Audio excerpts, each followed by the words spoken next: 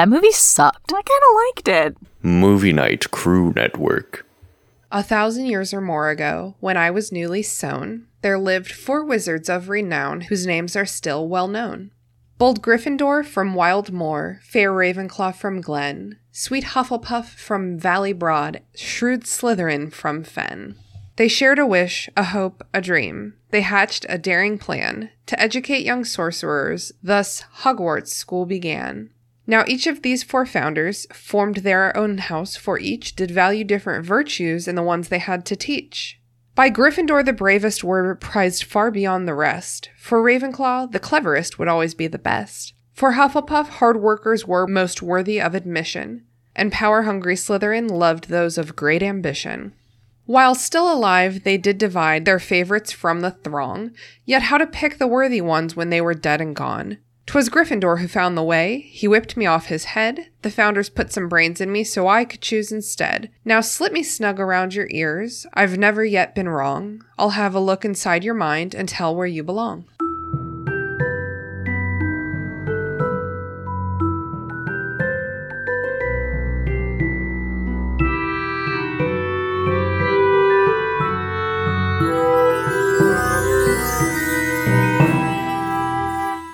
What's up, potheads? Welcome to the Restricted Section, a show in which a bunch of nerds with potty mouths reread the Harry Potter series for the umpteenth time and discuss the way that the story and its themes have stayed with a generation into adulthood. Thanks for listening. If you haven't done the reading, don't worry, we did it for you. Here's what we're talking about this week. Chapter 12, The Triwizard Tournament. Safely at Hogwarts, the trio attends the sorting and then feasts in the Great Hall. Mad-Eye Moody makes an extremely dramatic entrance, what with the lightning and his mismatched eyes, his very jacked up face, and the fact that he super unsuspiciously drinks from his own flask exclusively. It's not suspicious, don't worry about it, it won't come up again. Dumbledore announces the Triwizard Tournament, a contest that is held for, you guessed it, 3 students. Full of hopes and dreams, none of which come true whatsoever, the gang goes upstairs and goes to bed.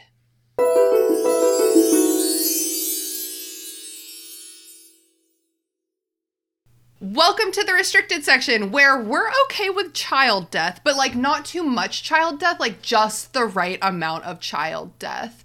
I'm elated to be joined today by my meticulous friend, Haley. Say hello to the listeners, Haley. Hello, listeners. Did you have fun looking through the thesaurus for that one, Christina?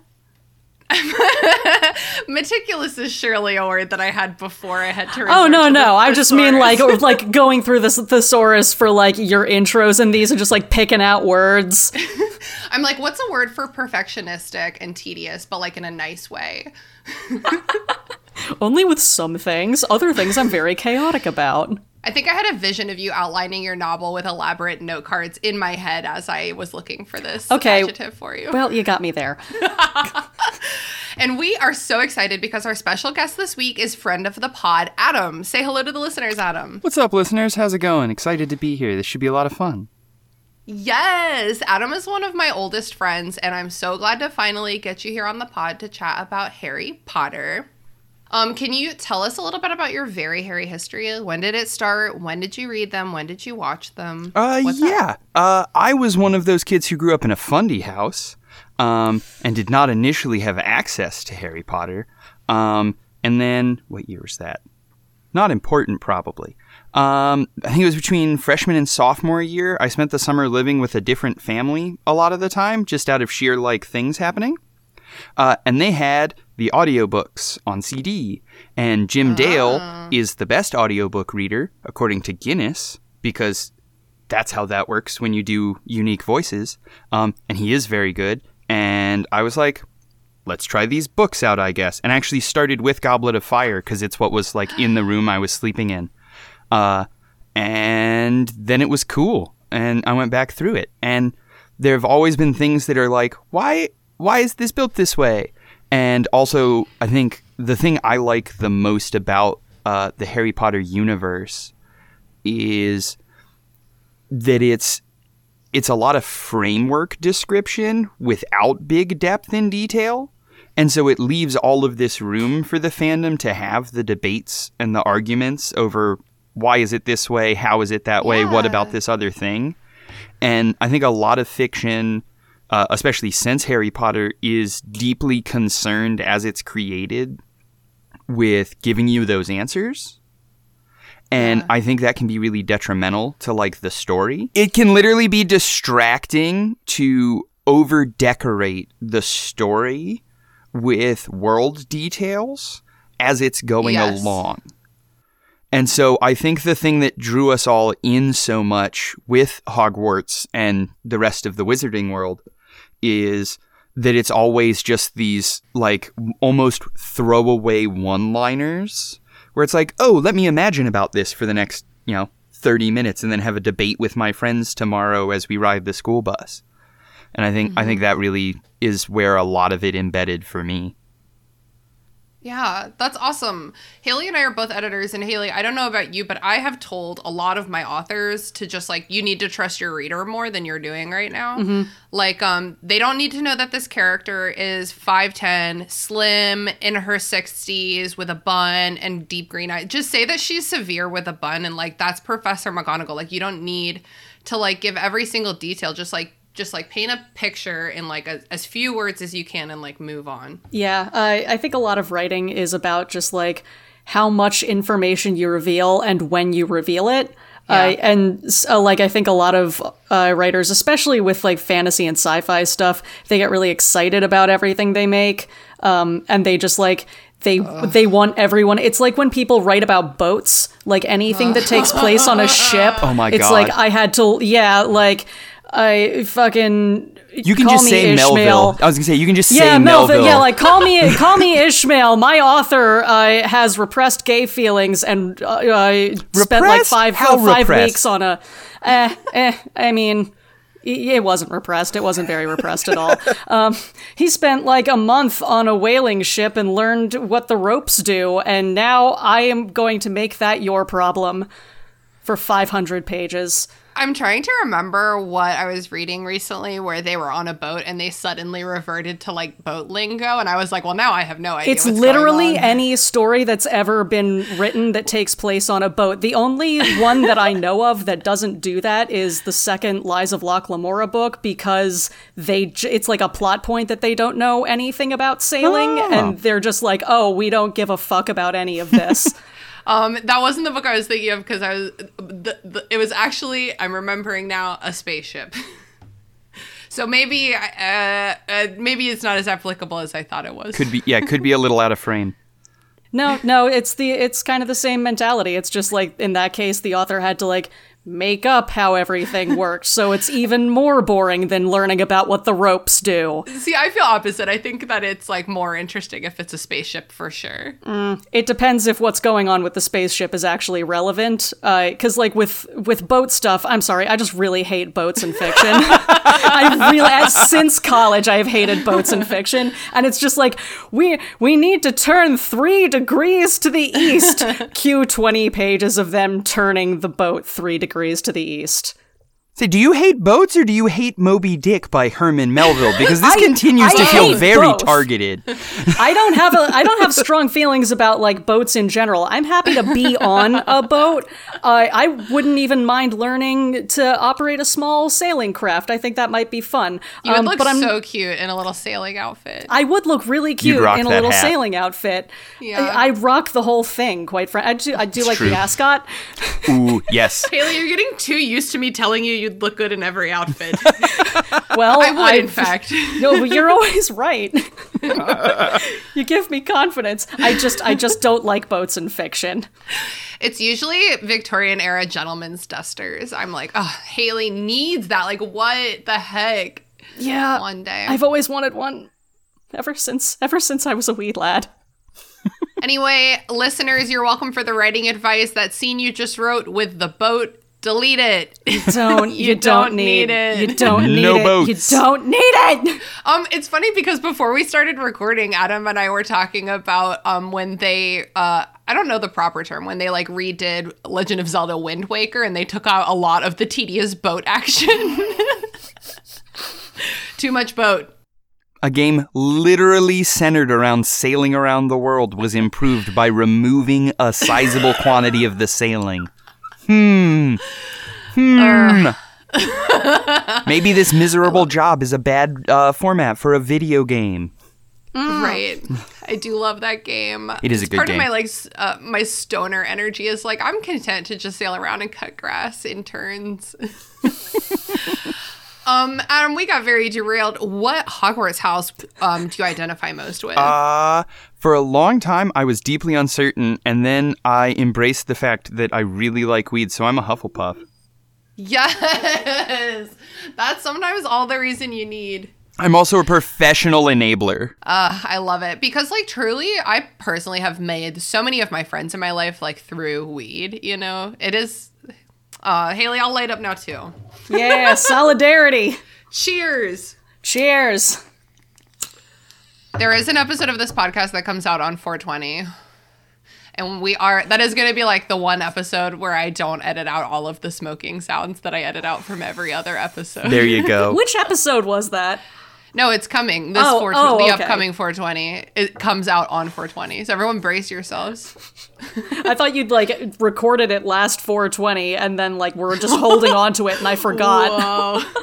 Just keeping a chapter in the pocket. That would be really chaos. Like, I can't operate on that level of chaos. We're not going to talk about it. It's good to know where your limits are. Speaking of 420, here's a fun fact about 1120, aka November 20th. That's our girl Grace's birthday. So happy birthday to our beloved co-host and friend Grace. Happy birthday, Grace. What? Happy birthday. Yeah, you can wish her happy birthday on social media. If you look at her social media, it looks like all her accounts are dead, but she'll get your message. I know she checks them. She's the queen lurker. Or send an email to restrictedsectionpod@gmail.com and I will forward it to her directly. Before we jump into this week's chapter, we have a quick little owl mail. This is from our beloved friend and listener, Motts. He sent this 2 months ago, and I was like, well, I'll just go ahead and tuck this one away for when the relevant chapter comes up.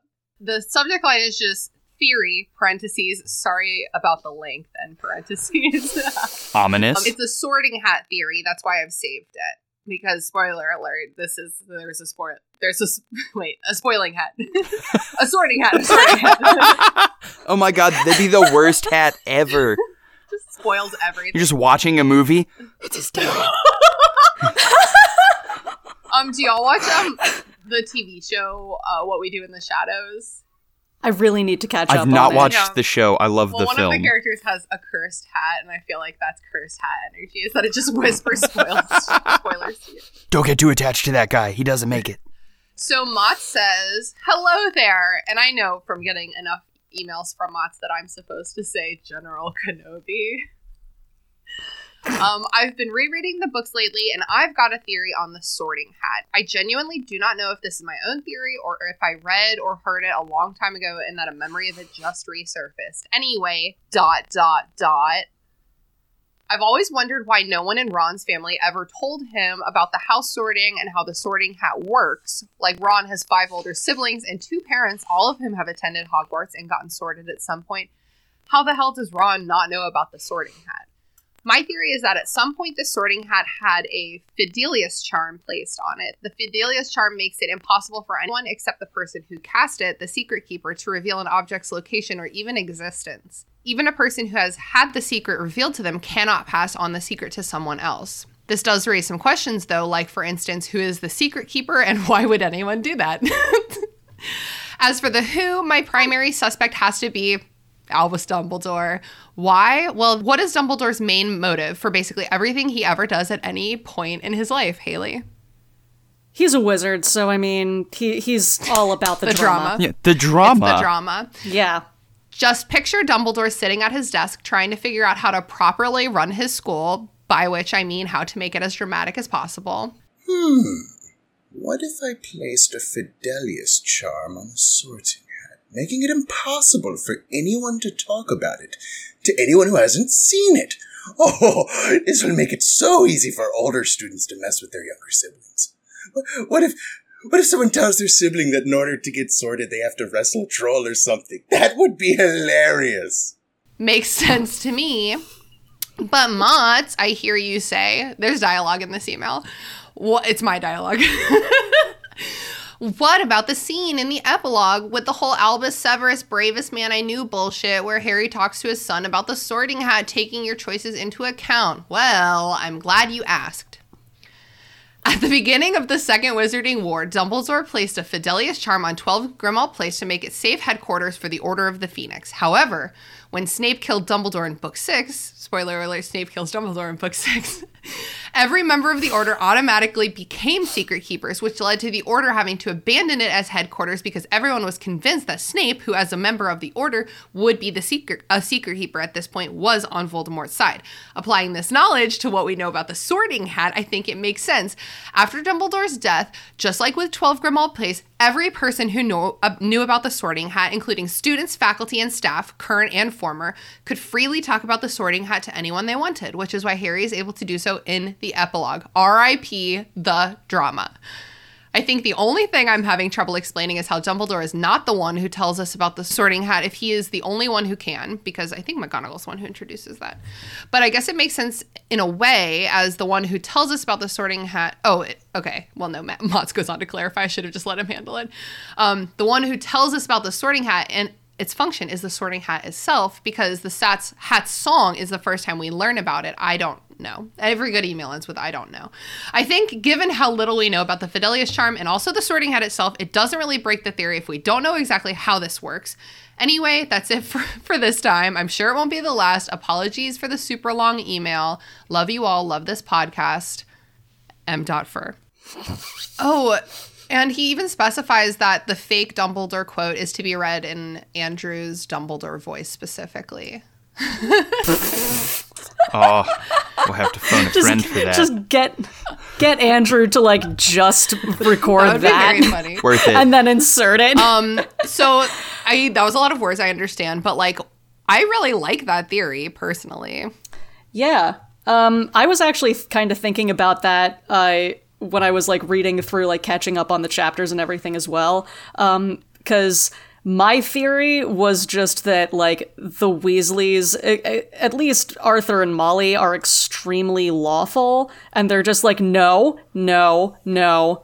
It is tradition that your kids go in blind, and we're just going to foster a sense of constant competitiveness between our sons so that they just think it's the funniest goddamn thing in the world to not tell their younger brothers or sister eventually what's coming. Because they're doing it with the Triwizard Tournament too. They just habitually do not tell their kids stuff simply for the sake of surprising them. So I think it's Arthur and Molly being super lawful, but I also like Motz's theory, and I think the answer to both why, besides the drama, and also to who the Fidelius charm would have been cast by, or who the Secret Keeper is. I think the Secret Keeper is the hat itself, because who better? And I think that the reasoning would be because schoolhouses are just a thing in the UK. A lot of Commonwealth countries just do that in schools. That's just how you're... We did that in middle school, Adam. Yeah, middle school had teams. I was gold team. Yep. Green team, what's up? Mm-hmm. What team were you on in 7th grade? Because I was a laser, which was the coolest name. Oh, no. What's a word that sounds like laser? I don't even remember. Oh, God, why do I remember this? Lasers, comets, stars... There was at least one other group. Yeah, because you haven't listed mine yet. Dang it. Oh, man. Of all the things my brain would know to begin with. The fact that you guys went to any kind of a school that even made an effort to create any sense of camaraderie between the student body is insane to me. We were just left to our own devices. We definitely derailed your point, Haley. Can you please carry on? I'm just kind of blown away by the fact that was a thing in Virginia. Anyway, I think with most schools, it just, doesn't matter. You're probably just, sorted in kind of at random. But with Hogwarts, of course, everything has to have some kind of a magical backstory. And if you, go into the sorting already, knowing what it takes to be in a house, it could, skew your results. Observer bias. Right, exactly. So just, if you don't if you don't like know going in how to cheat the test because like no one can literally physically tell you about it, then like you're getting pure results, I guess, would be. Makes sense. I do and like also that. mainly though just drama. and drama, yes, indeed. My only concern in potential hole poking, I suppose, is then how does Ron in this chapter know that it sings a different song every time? Because was he there when Harry wasn't any of the other times? Yeah, year 3, Harry had passed out on the train or something. So I think Ron was there last year. Okay. To see the singing. That's right.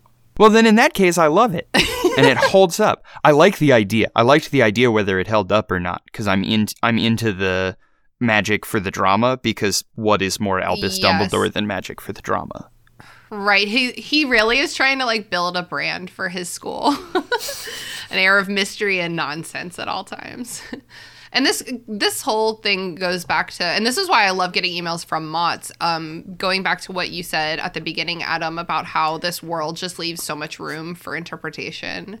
So I love hearing new perspectives and getting to chat it out. That's why I started this podcast. So this chapter starts, what chapter is this? Chapter 12, the Triwizard Tournament, in which it's not the Triwizard Tournament. We just learn about it. Yeah, it's a real fake out. Zero Triwizard tormenting happens in this. Tormenting. I said tormenting. Well, speaking of tormenting, they come in from the rain, from the train, from the plane, and they run inside to get dry, but psych, Peeves is throwing water balloons at everybody, which makes me...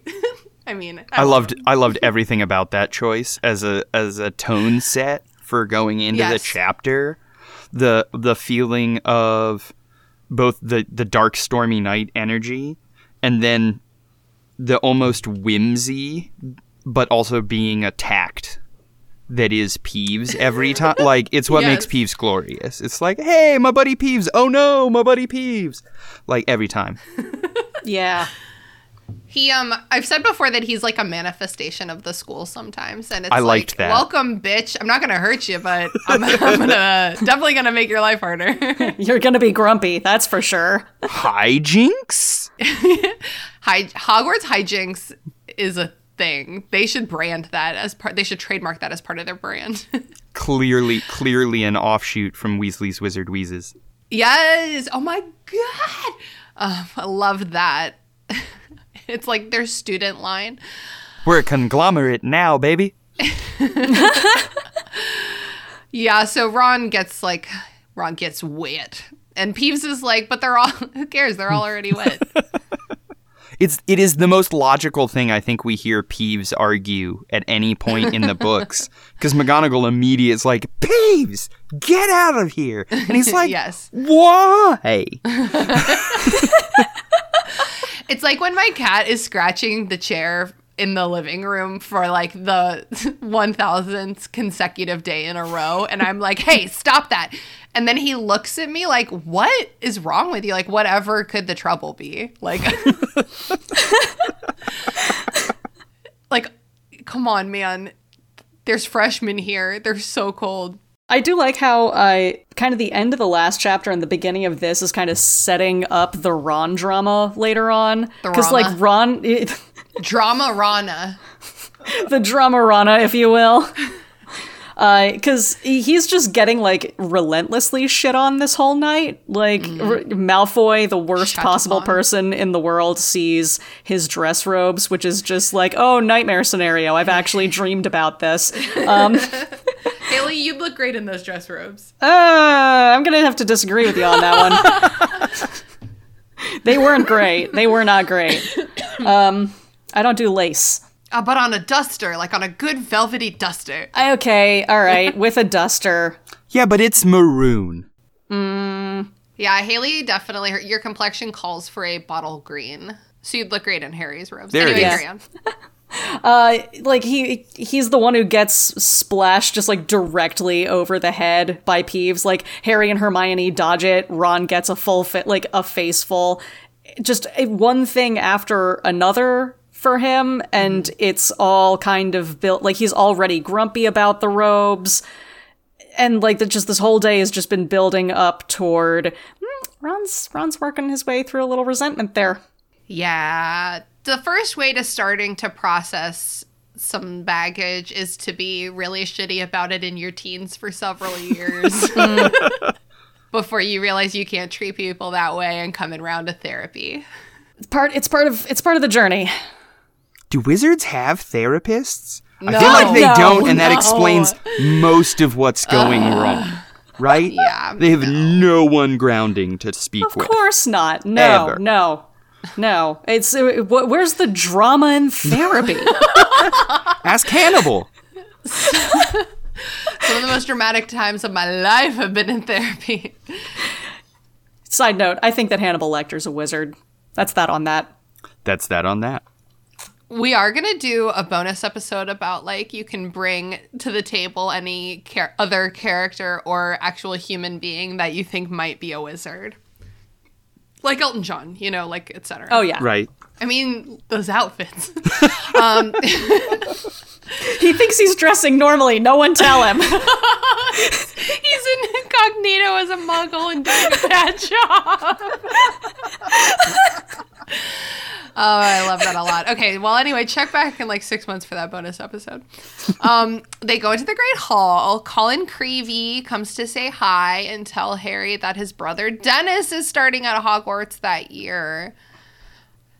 Take a hint, Colin. He's not gonna fuck you. My literal note here was that Colin Creevey is written less obnoxiously than Harry treats him here. And I think a lot of that is holdover because definitely historically Colin has been more obnoxious than he is at this first chunk. But then by later in the chapter, he's back at it and suddenly I don't feel quite as bad. Well, in this moment, he's just a proud, subdued older brother. Yeah, I don't really like Colin. I have a very low tolerance for people who don't, and I know this is mean, but like when I just feel like there's like, you know, like I'm trying to go sit down, like I'm like on a beeline with my friends, like now's not the time, right? Oh, absolutely. Yeah. Also, we skipped Harry pulling the dopest Eeyore moment because Nearly Headless Nick is there when he sits down at first and says good evening, and Harry literally responds with, says who? Can I just briefly, on the subject of Nearly Headless Nick, he's dressed for the occasion. He's wearing an unusually large ruff. And I know we've talked about this. I know we've talked about ghost stationery. I know we've talked about ghost horses. I know we've talked about ghost logistics in general. Yeah. Can we talk about ghost closets for like 2 seconds? Ghost fashion. How much does he have? How did it come to the afterlife with him? What's it made of? How did he make it? Well, you know, okay, have you seen the movie Ghost starring Patrick Swayze? I think when I was like 7. Okay, that's one of my favorite movies, and I watch it several times a year, so I'm going to use that as a reference. Patrick Swayze, spoiler alert, dies very early on in the movie and becomes a ghost. No. And the whole movie is about him trying to, like, connect with his girlfriend, Demi Moore, because she's, like, in danger from white men seeking money. Duh. And Aren't we all? It takes him, like, the whole movie to figure out how to interact with the human world on his like ghosty plane, and he like has to go get like a training montage and everything, and then he like learns to move pennies around. So I think that like when ghosts die, it's like this elaborate process of trying to figure out like how to interact with the physical plane, and it probably takes a lot of energy. So I think like the Hogwarts ghosts are in on it together, and if they like really want to, if they really manifest their energy, they can just yoink some clothes into the ghost world. That's my theory. All right. She's not buying it. Her face is so I'm not skeptical. buying it, but I wouldn't buy anything. Is it possible that he's simply killing that look and that's enough? Whoa. Well done. That solved it. That was an awful pun. I got bad puns honestly, and dad as good puns. A theory What do you as want? It was a bad pun, but it was as good a theory as any. Wait, he got No, he didn't. He got beheaded. Never mind. I was going to say he got stabbed through his clothes, so they died with him. But no, it happened distinctly. Anyway, so McGonagall leads the first years in for the sorting. They're all drenched and freezing. Like, isn't there a spell for that? Just to make them, like, comfortable. No. No, this is what Hogwarts is. This is the next 7 years of your life. Get used to it. If you fall in the lake, you fall in the lake. We have long established child endangerment is the status quo in the wizarding world. Not like a sometimes. It's so wild that, like, no one person in this room is just, like, just a little bit of a warm breeze. Like, nope. Anyone in this room. Absolutely not. Especially Dennis fell into the lake and is, like, on the border of getting hypothermia. Like, somebody do something. No, the great squid, the squid grabbed him. He's just vibrating with energy. He's gonna dry off faster than any of those other kids. Also, I know that, like, Colin Creevey is incredibly annoying. I know Dennis is also kind of annoying. But his introduction here is that he's just, like, draped in a giant fur coat and giving, like, a double thumbs up across the room. Like, what a fucking legend. It's what so a kid. Adorable. Hell yeah, Dennis. I'm, like, kind of still laughing as you writing off our last point by just saying he's vibrating with squid energy and then, like, and that head kid who fell in the lake is a fucking G. It is an entrance, for sure. It reminds me of, like, I don't know, like Jon Snow or something. Just, like, way more furs than person over there. The hat sings its song, and the sorting commences. But it's, like, not really a big deal because we don't really care about any of these people except Dennis, kind of, because we know his name. And he gets sorted into Gryffindor. Because he's already been so brave. He already fell in the lake and made it out alive. This is, like, falling in the lake during a storm and being rescued by the giant squid and being absolutely, like, stoked about it is strong Gryffindor energy. It really is. Okay, so the food finally appears, and, everyone's, like, starving. They're, like, chit-chatting. Nearly Headless Nick is talking about how they're lucky that there's a feast at all because Peeves was causing trouble in the kitchens earlier because he was forbidden from attending the feast, which, like, wow, having Peeves is like having like a 3-year-old. It's like no conception of, like, cause and effect. Can't see a plate of food without throwing it is the exact phraseology. Yeah. It's such a perfect line. Yes. It sums it up so perfectly. Another one of those one-liners that, like, carries a lot of meaning. But so this is when Hermione learns that Hogwarts uses house elves for labor, for free labor. I mean, we learn later that Dumbledore is, like, perfectly willing to pay. But there's also probably not, like, a union out there trying to, like, get them to ask for better rights, you know? Well, there is and there isn't. Do you consider Dobby a union? No, he's not nearly organized enough. Okay, first off, there's not enough organization for that to be a union. And secondly, one person isn't an organization, which is the other problem Dobby finds himself faced with throughout this book. Right.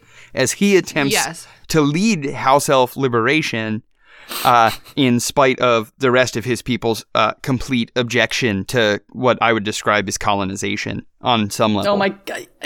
Okay, I want to see, like, this as a comic now of just, like, Dobby's time attempting to, like, incite, like, he's been radicalized. It's called Dobby's Uprising. He's just Lenin with bigger ears and shorter legs. What are you expecting? He's been radicalized. He's trying to bring them all over. So we've talked before about how this is, like, a really good example of an issue that the author of this book series brought up because sometimes authors think that it's, like, checking a box of some kind or something, but it, like, the narrative was never prepared to really, truly, and comprehensively take on the issue of slavery. So the two characters, Hermione and Dobby, who give a shit about actual house elf rights and protection, are as they're doing so, the narrative casts this like totally bonkers light on them, like they're being really weird. No, it's very the air quotes SJW reading of everything, like, is the attitude that the narration is taking throughout. Every time Hermione is like, wait, what? And they're like, because she was a very silly little girl who didn't understand what she was talking about, is like the subtext under everything Hermione is doing. And it's maybe one of my biggest frustrations with Rowling. Should I not say the name? I don't know what the protocol is. Don't say his name. Sorry. One of the biggest frustrations is the way it feels in a lot of the books like she dislikes Hermione in so many ways. And I understand there are the arguments of how much of the narrative voice is supposed to be Harry versus neutrality. Because there is obviously lots of coloration in the tone that is supposed to like be bringing you along as the reader with Harry. And I think that's one of the stronger things about the writing is the way the world sort of reveals itself to you in line with what's being revealed to Harry as a character, so it really strengthens that identity as you go through the narrative. Yeah. Voice. Yeah. But at the same time, the narrator is so flippant and so convinced, like, immediately that Hermione is being ridiculous.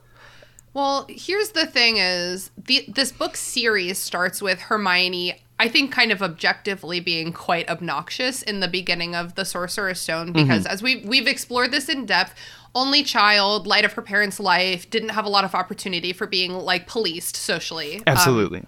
And so, but like, she really comes to terms with and overcomes that during the course of that first book. And obviously, some of it lingers because everybody has character flaws. But I think that a good way to kind of mitigate these two things, like Harry's voice and Hermione's representation, is to have Harry get over that a lot sooner, the way that she got over being annoying a lot sooner. So, like, to have her still being portrayed this way in book 4, when, like, this is starting to get real, we're starting to grow up. It's just, like, we're sick of it. Well, and we know Harry thinks better of Hermione in general, and it's this one particular topic that gets all of the Hermione energy this book. Whereas in book 3, it's that she's always so frazzled and run around. And then, of course, we come to find out why. But, like, that's the whole point there. And in book 2, it's her figuring it out and then getting petrified. And so, like, she serves a primary mechanical function in each novel. Yeah, that's why they had to take her out. They were like, you just have to be unconscious for the second half of book 2 because you're going to make our team too OP. Like, this is going to get resolved too quickly. Had to nerf But it. actually, you're still going to resolve it in the end, though. Yeah, I've seen so many different takes on, like, how the house elf thing, and especially like Hermione and the house elf thing, is problematic. Like, there's obviously the one that you mentioned, Adam, of just like how dismissive the text is of Hermione, and then there's also people talking about like the way that Hermione is approaching all of this is very like non-intersectional white feminist, like has strong feelings but isn't taking like the actual wants or needs of the people she's trying to help into account.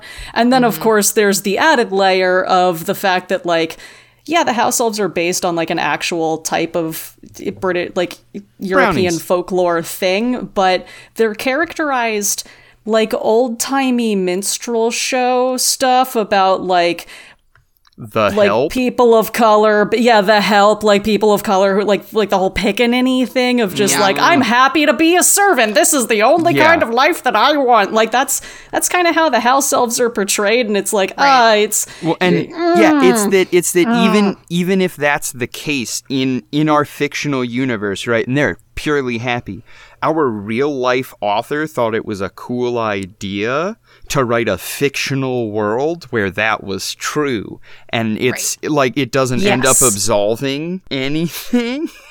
Right. Yeah. Because we're still sitting in what is fundamentally just a giant cesspit of really just anti-black tropes that go back to forever in Britain.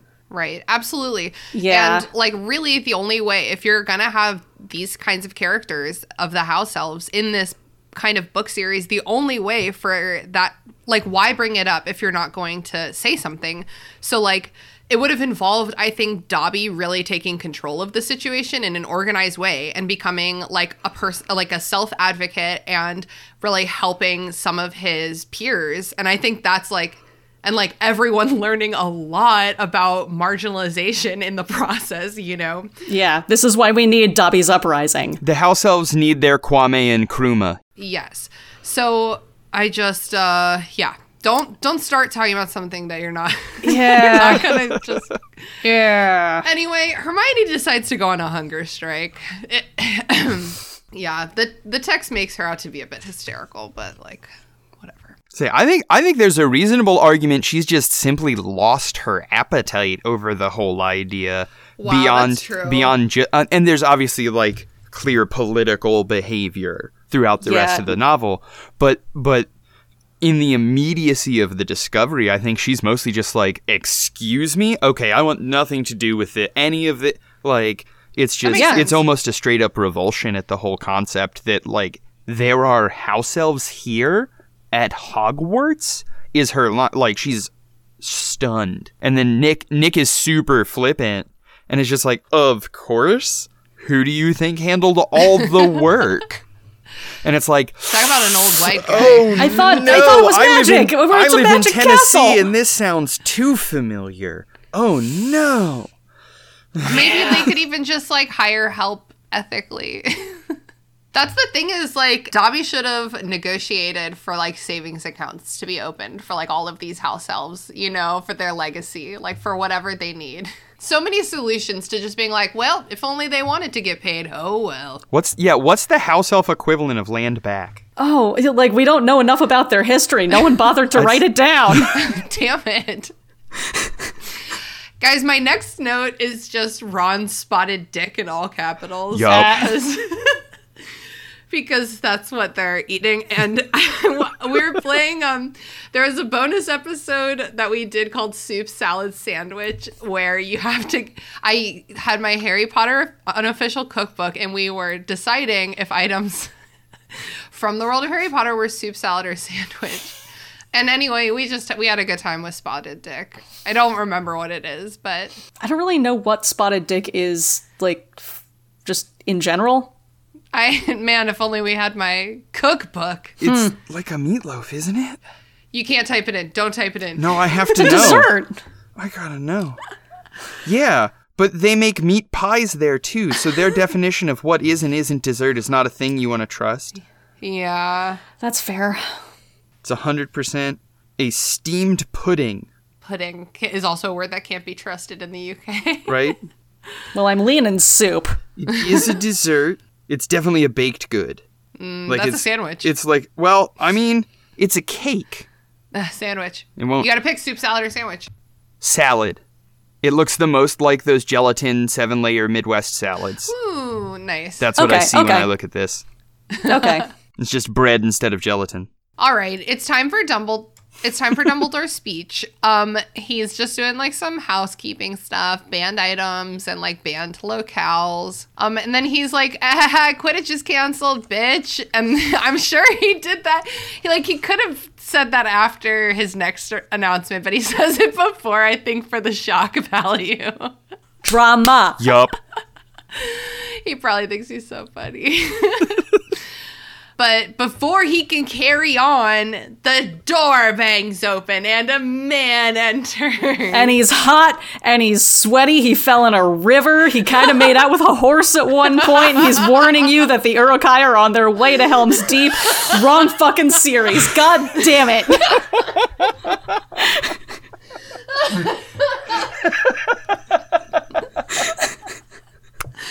Oh man, this is like the unhottest. Can we talk about how much the description of Moody reeks of ableism? Everything about it is designed to be so repulsive. And it's like, he has a prosthetic eye and a prosthetic leg. But we're going to describe him. I think, what was the words? He had a face that looked like it had been carved from rough wood by someone who didn't quite know what a face was supposed to look. I need the exact quote.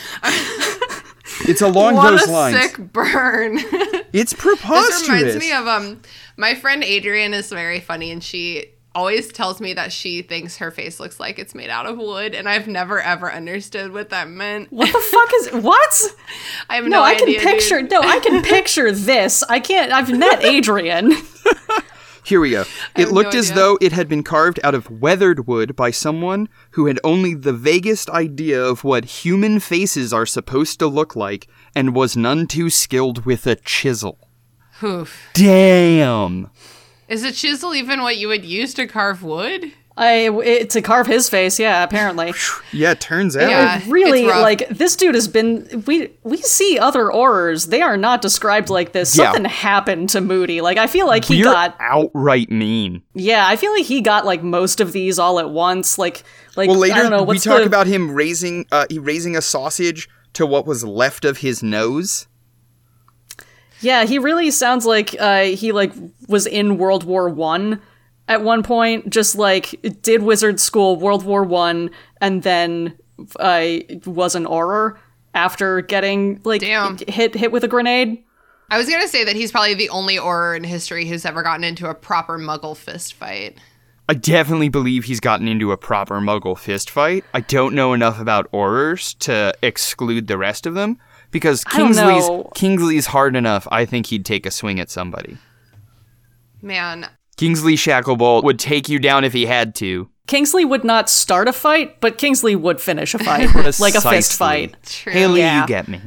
No, he's like, I always picture Kingsley as sort of like the wizard Captain Holt. Fine, you're a good cop, even if you are a thirsty-ass bitch. I like that. If he can't resolve it with a dance-off, then he's gonna go full punk on ya. Oh, so good. I also believe that any single one of the Weasleys would punch someone if they had to. Oh, yeah. No, we've been over that. All of the Weasleys are ready to throw down at any moment. But I'm also just thinking about that time that Ron and Harry get in their physical fight in the 7th book, and it's just like a slap and a slap back. Yeah. It's like so, and they've like never fought each other. Like in the movie, it's like so. It's supposed to be such a dramatic, somber scene, and it's just so funny. It's clown shoes the whole time. Like, anyone who's raised with that many brothers knows how to, like, shove someone. Can confirm. I have one brother. Can confirm. Yeah, honestly, any amount of brothers, or even siblings, friends, acquaintances through childhood. Come on. Yeah, childhood. Yeah, in my adulthood, we don't wrestle nearly as much, but Alexa still shoves me in a hamper every once in a while.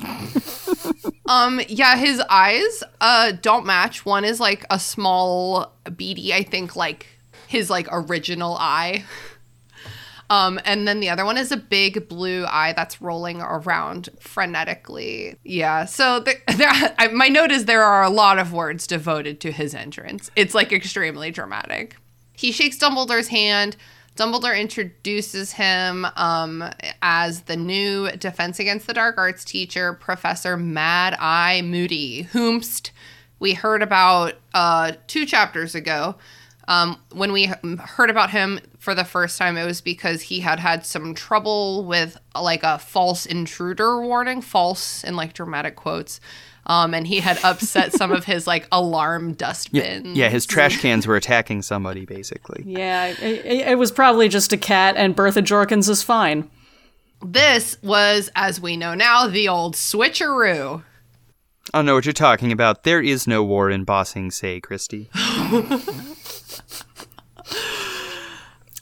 We've brought up Lord of the Rings. We've brought up Avatar. And if we can also manage to bring up Percy Jackson in this conversation, we'll have hit the trifecta. There we go. We got to cross the streams. It's raining a lot. Percy Jackson would have loved this day. Crushed it. He sent the squid to save Dennis. Ooh, that's better. That's fun. Only Hagrid and Dumbledore applaud for him because I think everyone's just like a little alarmed by the dramatic entrance. And then Dumbledore returns to his announcement. Okay, get this. The moment you've all been waiting for, the Triwizard Tournament will be held at Hogwarts this year. What? And then Fred goes, "You're joking!" And everyone laughs, and, like, I'm literally that person. No, it's such a great immediate, like, reminder of Fred's character. At Fred and George at their core as being this place that tension can go to die. Because he obliterates it in this 2-word moment, and even Albus ends up chuckling. And it's the thing that diffuses all of the tension from who is this dude who just cavorted into the Great Hall in the middle of everything, looking like not maybe a whole person. With lightning. Yes, also lightning. The drama. In the movie, he, like, comes out and, like, I don't even really know. I don't know if he's like, I have a headache, that sky needs to shut up or something, but he, like, lightnings the lightning. Yeah, he, like, attacks the ceiling on some level, and it's like, Moody, it's paint. What are you doing? But yeah, no. Well, the polyjuice can't be fun. Spoilers and whatnot. But polyjuice can't be fun, so I would expect, even if it's in maintenance rather than the whole transformation all the time. Oh, yeah. Because we know he's about to take another swig from his flask. And so we, as informed readers who have cheated by knowing the rest of the books, like, there's an argument that his whole response throughout this is him just being, like, uncomfortable as things start trying to shift and then have to be put back. Yeah, that's because polyjuice is treated so flippantly in this work of fiction and is the most horrifying thing I might have ever heard of in my life. The consent questions it draws into play. Yeah. Oh my god. I don't think I've ever said, like, that needs to be a controlled substance, but, like, it really does. You of all people, Christy. I just want to, we don't need to get into it, but I am curious as to how you're taking DNA, right? Like, if you lose a leg, if you lose an eye, if you lose part of your face, I can't with it's not, that's not in your DNA. Yeah, this is, like, it's...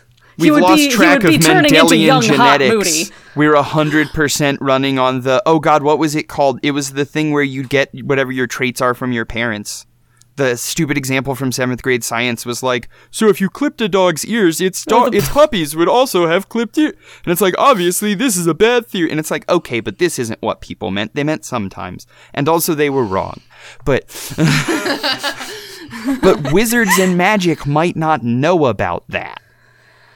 Is that how it fucking works? I just, like, can't. I don't know. That's why because she came up with the softest magic system I've ever seen in my life. You have to be incredibly powerful to use this spell. To use this spell, you say the words and move the stick. And if you're powerful enough, it works. What does powerful mean? I don't. It means more dramatic. The softest magic systems are the best for the drama, and that's why we went with it. Mm-hmm. Yeah. No, honestly, that makes sense. That would actually explain a lot. If just, like, because that would explain why they still act like it's the Victorian era. They, like, started figuring out how science works, and then it started affecting magic. It's like, oh shit, there's rules now. God, just stop learning. Everyone stop learning. I'm just saying, if magic is powered on some level by force of will, your understanding of the universe is going to impact it. Holy shit. Wow. One of my favorite podcasts to listen to, Hey Riddle Riddle, did, like, an elaborate 2-part episode where they were, like, spoofing Harry Potter, and it was, like, 2 kids who they did, because it was improv, that it was, like, 2 kids who did, every time they just, like, flippantly said Avada Kedavra, like, in conversation, like, accidentally murdered someone. Oh no. So, yeah, Dumbledore's just, like, explaining what the Triwizard Tournament is. You know what it is. 3 champions, 3 magical tasks, probably not 4 unless there's a 4th one. It was previously disbanded for too much child death, but now they're willing to take that risk again. How much child death was there that wizards decided they needed to stop? Well, and once again, the only person who seems to react in any way to this news is Hermione, who responds with, death toll? Which is, to me, the most valid possible response to a sentence, death that includes the word death toll and pertains to students who are children at a boarding school or 3, as the case happens to be with the Triwizard Tournament. But just once again, child endangerment is what we do here. No, but... Yeah. It's a feature, not a bug. It's perfectly safe this year. They've put in precautions. They are at the Gryffindor table, so I'm not surprised that no one else cares about death. I know I've brought this up before, but I maintain that it's like incredibly bonkers that the government would decide to undertake this and the Quidditch World Cup in the same year. No government would make that choice. I don't believe it for 1 second. I'm not buying it. I'm not buying it. It'd be like literally trying to do the World Cup and the Winter Olympics in the same year. Yeah, it's just like hard no. We're not doing that. Maybe, I don't know, maybe like while they were coordinating the World Cup, like they were able to get a bunch of shit done like simultaneously, and they were just like, we might as well just do both of these. They do have the access to Crumb, obviously. That premium Crumb access. That premium Crumb. That sweet KK. Oh, no. Yeah, so Dumbledore describes that an impartial judge will be choosing the champions, and then he also explains that there's an age restriction of 17 for the first time ever. You could say that the Triwizard Tournament is the restricted section if you are underage. Aww. Thank you. She said the thing! She said the secret word! It only comes up like once a book. I gotta really shoehorn it in there. Dinner's over. Bye. They leave the Great Hall. They're all like, oh my god, I don't care about death at all. I'm gonna trick everyone. I'm gonna trick magic. I'm so good at magic that not only am I gonna find a way to get around Dumbledore's age limit, but I also stand a chance of winning this contest. That's like how confident all these people are.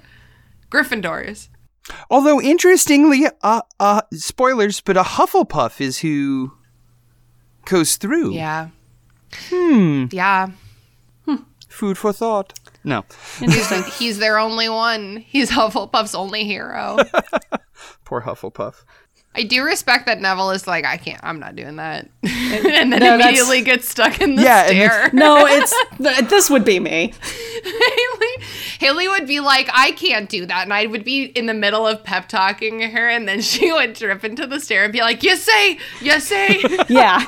I like that that's Ron exactly how it would go down. Ron stands up for Neville to the suit of armor that starts laughing at him for falling into the staircase. Cute. And Ron's it's made such a good it's friend. the best. It's one of the best Ron moments.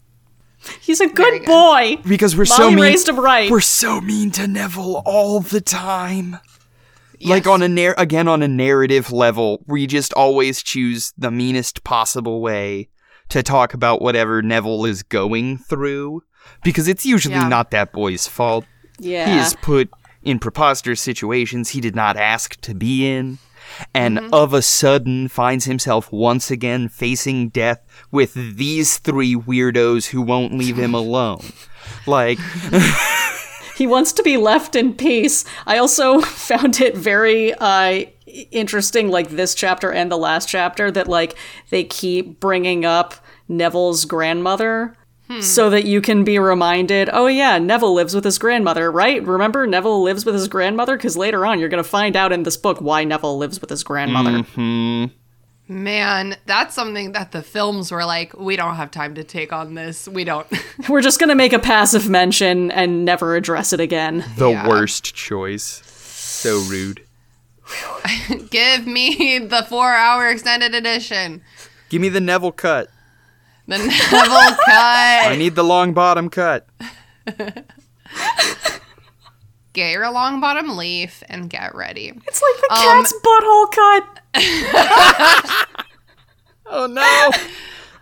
Oh no. Pivot. They go to their common room, they go up to their dorms, and then Harry's like having himself a little nighttime fantasy about what if he won the Triwizard Tournament and like Cho thought I was hot, you know? So that's the chapter. This boy has tame-ass fantasies, I'm just saying. It's literally that she's there smiling at him, and also that she's in focus, unlike the rest of the crowd, which is just like, Harry, are you wearing your glasses? I'm concerned. Interesting. You need those, bud. Wow, yay, he's back home and probably nothing will ever go wrong. No, certainly no one is going to die this year. Definitely no children. Hogwarts is the safest place that Hagrid knows about. They do say that a lot. I don't think he travels often. He's never been anywhere safer than his hut, which is so flammable. Oh no. Anyway, does anyone have any last thoughts about this chapter? I do just want to touch briefly on Dumbledore's relationship with the twins. Like, you know, this is a huge student body, but he has like a special little friendship with like Fred and George specifically. Like, he was about to tell Fred like a joke he heard over the summer and McGonagall had to stop him. I bet Dumbledore sought them out later to tell the joke anyway. Just like corners Fred on the way to class, like, okay, so at the bar. Wait, or vice versa, the twins corner him and are like, Professor, what was that joke you're gonna tell us? Boys, I was drunk that night. I don't remember. What joke? No, he does very clearly have such a special place in his heart for the twins. And I think we really see that the most each book at the feast when we're given that opportunity. Because in the first book, he stops to conduct as they sing the dirge version of the Hogwarts song. So he's been cheering for the Weasley twins for a hot minute, as he should, because, as we know, he's here for the drama, and what's better for the drama than a matched pair of chaos gingers? True. You did also just make me think, this is the first time in like 3 years that Harry has managed to attend the opening, this feast. Right.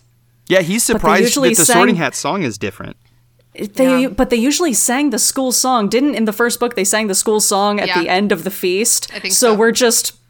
Did he get voted down? Did Dumbledore get voted down? Was there like a staff intervention? Just like, Albus, we're not fucking doing this anymore. This is beneath our dignity. That's funny. We formed a union. Dobby inspired us. Oh, and it comes full circle. Okay, great. Are we ready to move on to some plugs? Sure.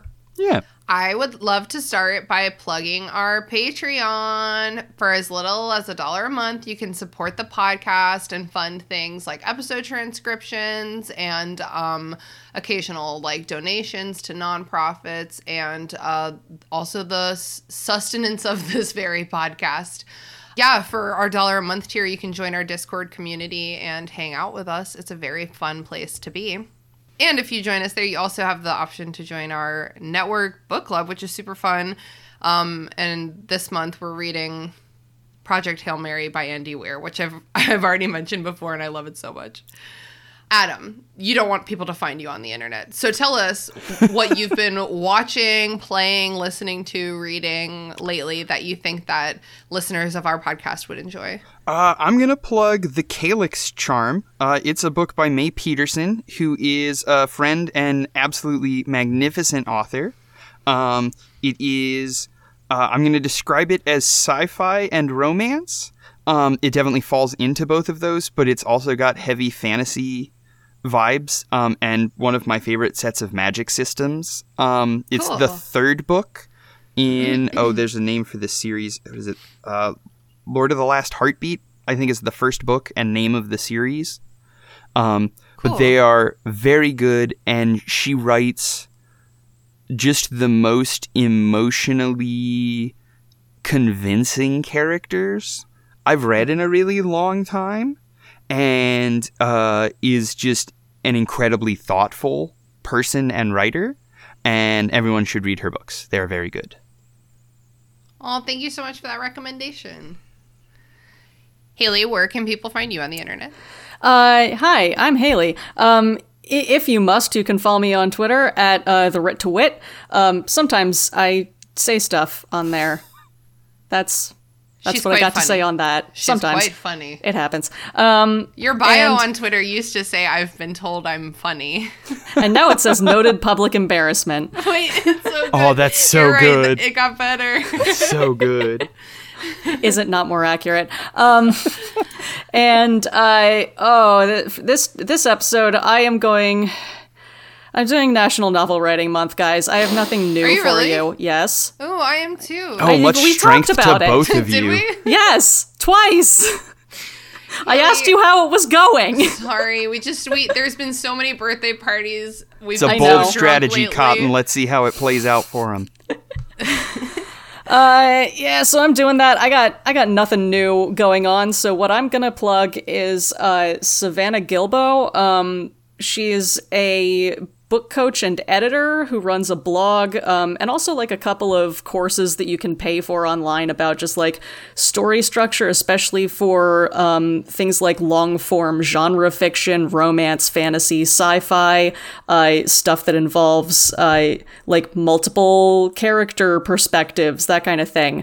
I've gone for one of the paid courses. It was really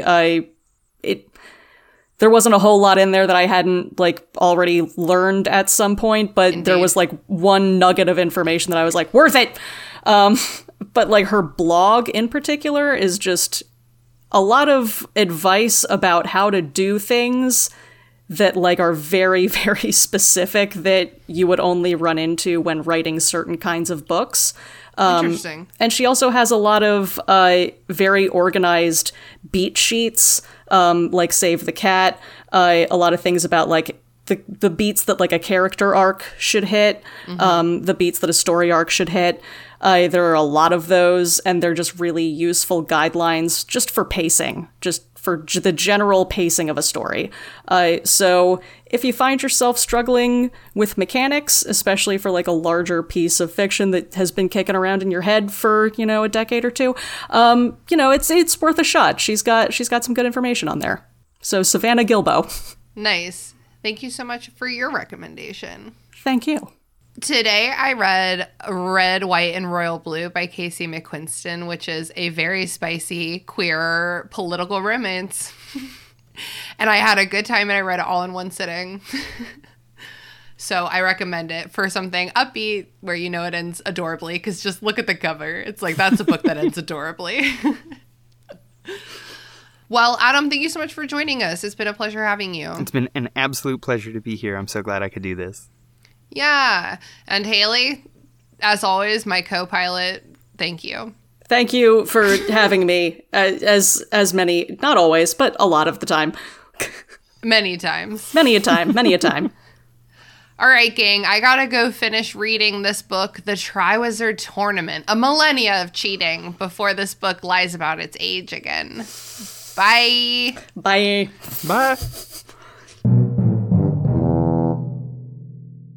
The Restricted Section is delighted to be a member of the Movie Night Crew podcast network, featuring other amazing podcasts such as Content and Capable. Having recently become an adult, Sam is on a quest to find out how to actually be one. Each week, Sam asks people how they are content with their life and feel capable as a functioning adult in society. Hi, my name is Sam, and I've recently become an adult. But let's be honest, I have no idea what the fuck I'm doing. Like, can I still enjoy the kiddie rides at theme parks? And how do I look important and feel relaxed while travelling? Join me as I ask people how they are content with their life and feel capable as a functioning adult in society. Each Monday, myself and a guest will chat about a topic they feel passionate about and our adventures and struggles of being an adult in the real world. The Restricted Section was created by me, Christina Kahn, based on the book series by J.K. Rowling.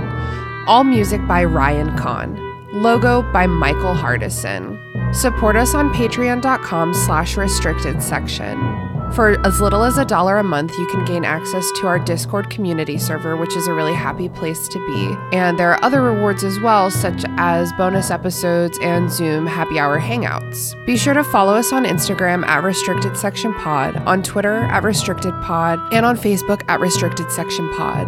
Also, feel free to shoot us an email at restrictedsectionpod@gmail.com to share your thoughts, feelings, complaints, conspiracy theories, or even lavish praise. There's too many people on the internet, Christy. I can't do it. Also, do I need to call you Tina during this? Will I confuse the listeners calling you Christy? It would actually be, I think, really cute if you just called me Christy. I'm going to stick with that. There's only 3 people left in my life that still call me Christy. Well, actually, it's 4.